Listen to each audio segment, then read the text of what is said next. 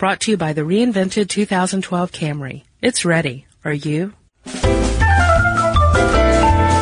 Welcome to Stuff Mom Never Told You from HowStuffWorks.com.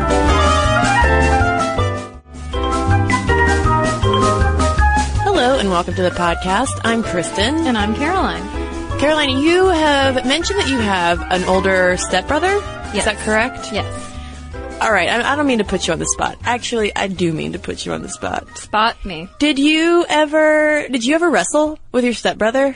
No, because he's actually not raised with me. Like, he's much older.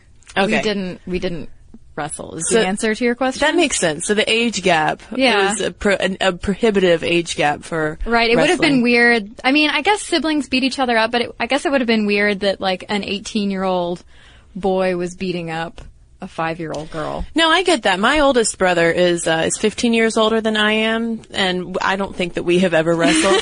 But my other brother is closer in age to me, and he's 4 or 5 years older than I am. And I went through this pretty tomboyish phase, and I always wanted to wrestle. But it was really unfair to my brother because inevitably he would win because he was a lot larger and older than I was. But and when he would win, I would get really upset, and then I'd go crying to Mom, and he would get in trouble for beating up on me. But what a little jerk you were. I was the instigator. I loved wrestling. Her face is lighting up. Yeah. But I never ever won. I wonder if I could have a rematch. Probably.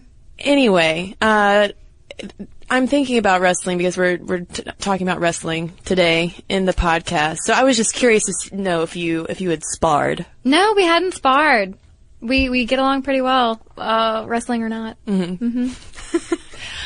So we're talking about women's wrestling today. We talked in the last podcast about women's boxing, so we are calling this Pugilism Week at Stuff Mom Never Told You, because there has been a lot of progress with both of these sports in recent years, and not only that, in recent weeks.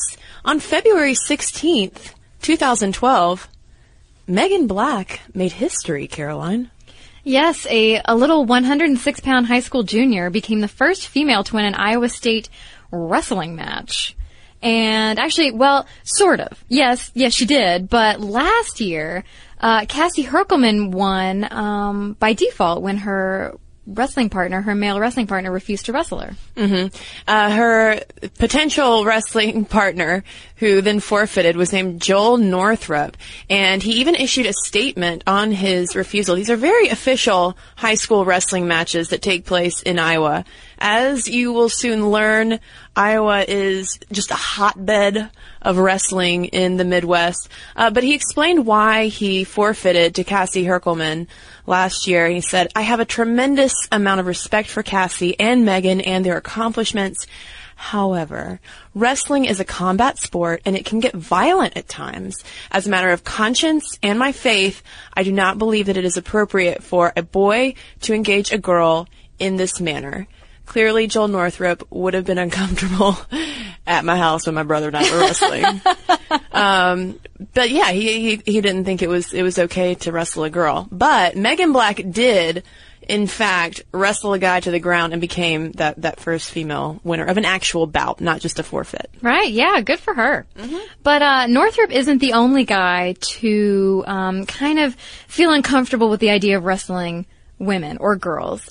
Two researchers from the University of Iowa in fall 2011 sought to understand gender and masculinity issues among high school athletes, particularly high school wrestlers. And these are their parents, they're wrestling fans, and they went to observe wrestling and talk to a bunch of guys. And they took notes basically about masculinity, how the guys viewed themselves and each other. And they noted that a performance practice that they found to support orthodox masculinity included never wrestling a girl. Right. Wrestling a girl put them in a catch-22 situation, because if they were to wrestle a girl and win, it wouldn't matter because it's just a girl. But if they wrestled a girl and lost, then they're the guy who lost to a girl, and whoa, that is not okay. Right, and so these researchers noted that when the opportunity presented itself for a male wrestler to wrestle a girl or a young woman, some of them just refused to do it and would end up forfeiting the match. And they talked to 2 boys who refused to wrestle girls on the team because of that lose-lose situation that you're talking about. And one of the boys' fathers actually said that girls don't belong on the mat. Period. And it actually ended up becoming a rule for that particular school that no one had to wrestle a girl if they didn't want to.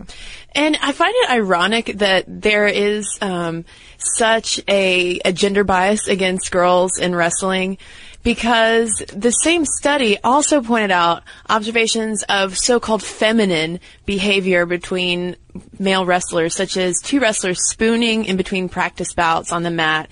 And they point out that this entailed speaking very closely, face to face, lying close with arms around each other, and ending up on top or bottom of one another. It reminds me of, have you ever seen the movie, I can't remember what year in the 70s it came out, but it's Women in Love, which is an adaptation of a D.H. Lawrence book. And there's this epic male wrestling scene. It's incredibly homoerotic.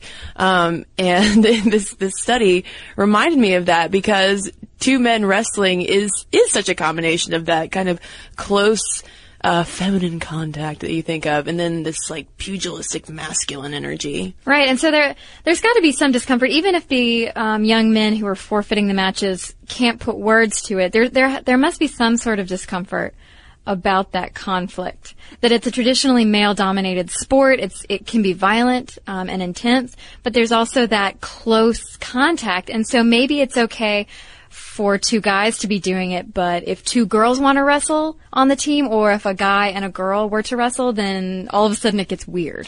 Right, and women's wrestling, if we think of it in terms of like the WWE, more entertainment, professional wrestling, it's usually parodied. That's what I think of when I think of women wrestlers, is that, you know, the babes and the valets, as we'll talk about a little bit later on. But women's wrestling as a scholastic sport that's happening in schools and now in the Olympics has made some strides, not just at the Iowa State wrestling tournament, which is one of the most elite high school wrestling championships in the U.S., which is why Megan Black's victory was such a big deal. But wrestling has not been around for very long for women in the Olympics. It made its debut in 2004. Right, yeah, 2004 at the Athens Summer Games. And back in 2004, only 6 U.S. colleges offered women's varsity wrestling. And only 2 states, Texas and Hawaii, sanction girls wrestling at the high school level. Those numbers have since risen, and according to the National Wrestling Coaches Association, the number of colleges sponsoring a varsity wrestling team has risen to 13, and just a small gain in the number of states sponsoring a high school state championship. That's just risen by 1 state, which is Washington. And the first U.S. women's team to wrestle at the Olympics was small. It was Tella O'Donnell, Patricia Miranda, who wrestled on Stanford University's men's team because she had no other option, and Takara Montgomery, and then finally Sarah McMahon, whose football coach in high school told her mother that it would be a cold day in hell before Sarah would wrestle with the boys. And what did she do? She wrestled with the boys, and then she went on to the Olympics and took home the silver that year, and Patricia Miranda took home the bronze. But a lot of people are saying that women's wrestling has a long way to go, which it does, obviously, since only 13 colleges sponsor a varsity wrestling team. But Terry Steiner, the U.S. women's coach, says, "We have a great elite-level team, but our development team is below other countries. Women's wrestling is still not accepted in the high school systems here, while Canada has it in most high schools and 19 colleges. It's a matter of changing attitudes." And Steiner also wasn't initially convinced about women wrestling. He was a little conflicted when he was first offered the job of coaching that first women's team for the Olympics. He says, "I had reservations because I'd never been involved with women wrestlers before, and I'd never paid attention, and I had a lot of ignorance and stereotypes. But of course, these very athletic and strong women who had been wrestling boys for years proved him wrong, and he was very happily surprised. Yeah, and he really came around because in June 2011 he said, "We're going for 4 medals and we're capable of it." Now, the stakes for Terry Steiner and that first women's wrestling team in 2004 were high, not just because they were the first ones to compete in the Olympics, but they were really hoping to do something for the sport for girls, to attract more girls into the ring or onto the mat. I guess the ring is in boxing, the mat is for wrestling. And they often brought up the 1996 U.S. women's soccer team and Mia Hamm and how their victories at the Olympics really put soccer on the map for women. And perhaps it has had a positive result. ABC News reports that 5,000 girls are wrestling nationwide now, which is a 300% increase in the preceding 5 years. But that, is totally eclipsed by the number of boys in high school who are wrestling, which comes to around 275,000. And there's not just more boys competing in high school and college levels. There's going to be more men, obviously, competing in the Olympics. And men get to compete in both the freestyle and Greco-Roman wrestling, whereas the women's wrestlers only take part in the freestyle event and only in 4 categories. But there is a downside to all this good news about the Olympics and more girls getting involved in wrestling, and isn't that grand? Because in July 2009, Olympic medalists Sarah McCann, Patricia Miranda, and Randy Miller, along with 7 other wrestlers at the Olympic Training Center, filed a grievance with the USA Wrestling claiming gender discrimination and abusive behavior by national team coaches. Right. It's pretty ugly and unfortunate, all the stuff that they're claiming. In the complaint, the wrestlers said that USA Wrestling violated the Ted Stevens Olympic and Amateur Sports Act by not providing equitable support and encouragement for participation by women. And in the 3 years leading up to the complaint, 14 women's wrestlers with a combined 23 Olympic and world medals left the Olympic Training Center over complaints of inflexible training schedules, harsh disciplinary actions, meager financial incentives compared to men's wrestlers, mediocre coaches, and, quote, inappropriate, substandard coaching behavior by national team staff. Which is completely unfortunate. I mean, these girls have had to, basically fight for their right to wrestle, literally and figuratively, for years. And once they're finally reaching through the top tier of the sport, they're encountering the same kind of discrimination, like that, Sarah McCann's football coach who said that hell would freeze over before she could wrestle with the boys.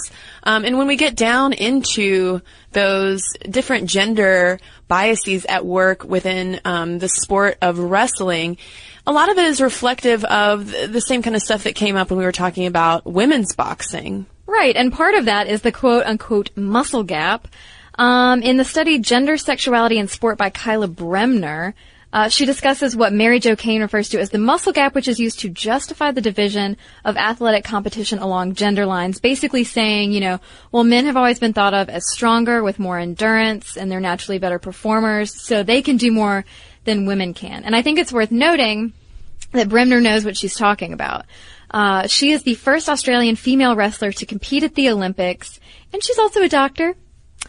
But yeah, she cites some of her personal experience. One of those being that she tried to enter a men's competition in Australia, but was denied on the grounds that she could be hurt by her male opponents. I mean, couldn't any opponent be hurt? Yeah. In a wrestling match? It's silly because wrestling is a weight class sport, right? Yeah. So she wouldn't be fighting against some 300-pound giant beefy dude, right? So let her wrestle. Sounds like there might be some discomfort yet again with that close physical contact, the issue of sparring with a woman. But what really takes the cake in Bremner's experience is when one of her male teammates refused to get in the ring with her. I could keep calling it the ring. Get on the mat with her unless she shaved her legs. Right. They didn't like the idea of wrestling with someone who was, I guess, acting masculine. Do male wrestlers remove body hair, kind of like male bikers? Is that a thing? Because if that's the case, okay, if everybody's shaving their legs, all right. You can't have any wind resistance on the mat. Right. That would really slow you down wrestling. Well, also, it would seem like it would be advantageous for male wrestlers to at least shave their underarms, because that would hurt if someone just grabbed a handful of your thicket of underarm hair. Yeah, but I mean, so look at this. She's a woman in a male-dominated sport, and while they've let her in that far, they're like, well, we're not going to touch you unless you shave your legs. But then when she shaved her head, they were extremly distraught. They're like, you shaved the wrong thing. We said legs, not head. Bremner! Wah, wah. So, yeah, in her essay, Bremner brings up some points that perhaps, it could bruise a man's ego, which sort of came up with those high school students in that study we talked about earlier. And then she points out, there's the sexual nature of females in combative sports that brings up that whole idea of, woo, college jello wrestling, so there's a lot of stereotypes that female wrestlers and athletes in general have to fight. Well, and I would argue that this whole sexualization aspect is a lot more pertinent to female wrestling as opposed to female boxing. Because with boxing, you're just going for some punches. Whereas with wrestling, there is a lot more groping and all over contact that's involved, which brings up, images such as, old school, where they have the lubricant wrestling, jello wrestling competitions, things like that. Right. And there's also a sideshow aspect to women's wrestling. If you look back at the cultural history of it, again, reminding me of Andy Kaufman, the comedian, when he was doing all that kind of performance art, and one of his things was that he would wrestle women. And it was just a crazy thing to do. But the thing that we probably don't realize a lot is that women have been wrestling for quite a long time, going back to Spartan girls who wrestled in Roman and Byzantine times. This is coming from a film by Independent Lens on PBS called Girl Wrestler. Yeah, they talk about girls in African tribes often wrestling as part of initiation into womanhood as well. So this wasn't limited to one area or one time period for certain. And then moving up into the early 20th century, American women wrestled against one another in public demonstrations for entertainment, like you said, the whole sideshow aspect. And according to the write-up about this movie, Girl Wrestler, they say, these displays were the predecessors of modern-day televised entertainment wrestling, such as WOW, Women of Wrestling, and GLOW, Gorgeous Ladies of Wrestling, franchises that have given women's wrestling an undeservedly bad reputation as a circus-like spectacle full of mud and jello, which sounds disgusting. Well, it also seems very, very U.S.-centric, because when I think of wrestling, I do think of the WWE, and I think of China and those twins. I think there are some twins Probably. that have a thing going on now. China obviously does not wrestle anymore. And, those are the women wrestlers in our minds, but in that culture, they typically would start out as valets escorting the male wrestlers around the ring, or their girlfriends, or even referred to as hoes. And today they're known as divas and knockouts. So again and again and again, it's sexualized. Right, making it more acceptable for women to be on the mat, in the ring, depending on where they are, if they're sexy with fake boobs and leotards and things. Whereas globally, female wrestling is not all that uncommon. There are about 80 countries that sanction women's wrestling for international competition. In the New York Times, there was an article published in 2009 that was reporting on a group of women in a town south of Baghdad in Iraq who formed a wrestling team despite strong pushback from threats that it should be banned on the basis of promoting promiscuity and transgressions against Islam. And even south of the border in Bolivia, they have these female wrestlers referred to as cholitas, and it's sort of an offshoot of the luchadors in Mexico. But, and while it's done purely for entertainment, and these are wives and mothers who will wear traditional Bolivian garb and come out and put on these wrestling shows, and they do sound pretty intense and pretty fun to watch. But it's more of a mockery of the macho culture. For instance, in an interview with Carmen Rosa, the champion, who is one of Bolivia's Cholitas, she says, men are useless. They can do nothing. And they eat because we cook, and otherwise they would starve to death. And here the macho culture is very strong, and it's something we have to fight with our best punches. So when we fight, we are representing not only indigenous women, but also every woman. So there, and that kind of feminist statement is certainly not proclaimed by the divas of the WWE. Right. You could look at the Cholitas as being exploited. Mm-hmm. They're there for entertainment. They're getting leered at by all the drunk men in the stands, but they are a very oppressed group of people. They have been considered for centuries just lower than the low. Mm-hmm. And this is sort of a way, it seems that the attitude that I got from reading a bunch of these articles about these fantastic women, this seems to be a way that they're taking some power back for themselves. They're still, a lot of them are still married, still have families, but they're taking the extra cash they get from these tournaments and bringing it home to supplement income. Absolutely. And it stands in such stark contrast to the entertainment wrestlers north of the border. Although there are some pretty colorful characters. We haven't talked much about women in the WWE, but, what about Mildred Burke? I love her. This is from the Professional Wrestling Hall of Fame. Burke was born in 1915 in Kansas, and after seeing her first match, she convinced future husband Billy Wolf to train her. Wolf was the Missouri State Wrestling Champion and the Kansas City YMCA Wrestling Coordinator. And she actually started wrestling on the carnival circuit in 1934 and offered $25 to any man within a fair weight range who could pin her in 10 minutes. And supposedly it never happened. She got that $25 every single time.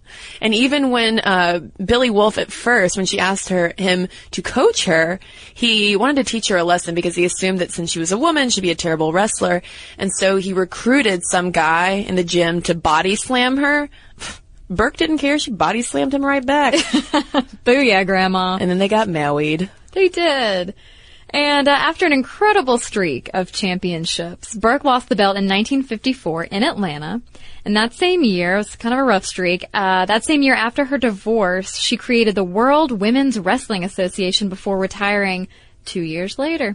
And other wrestling aficionados out there might also have heard of Lillian Ellison, better known as the Fabulous Moolah, who started wrestling in the early 1950s, but a promoter suggested that she change her name because Lillian is not the most fearsome name. Right. And so she told the promoter that she wanted to do it for the Moolah, and hence her new nickname was born.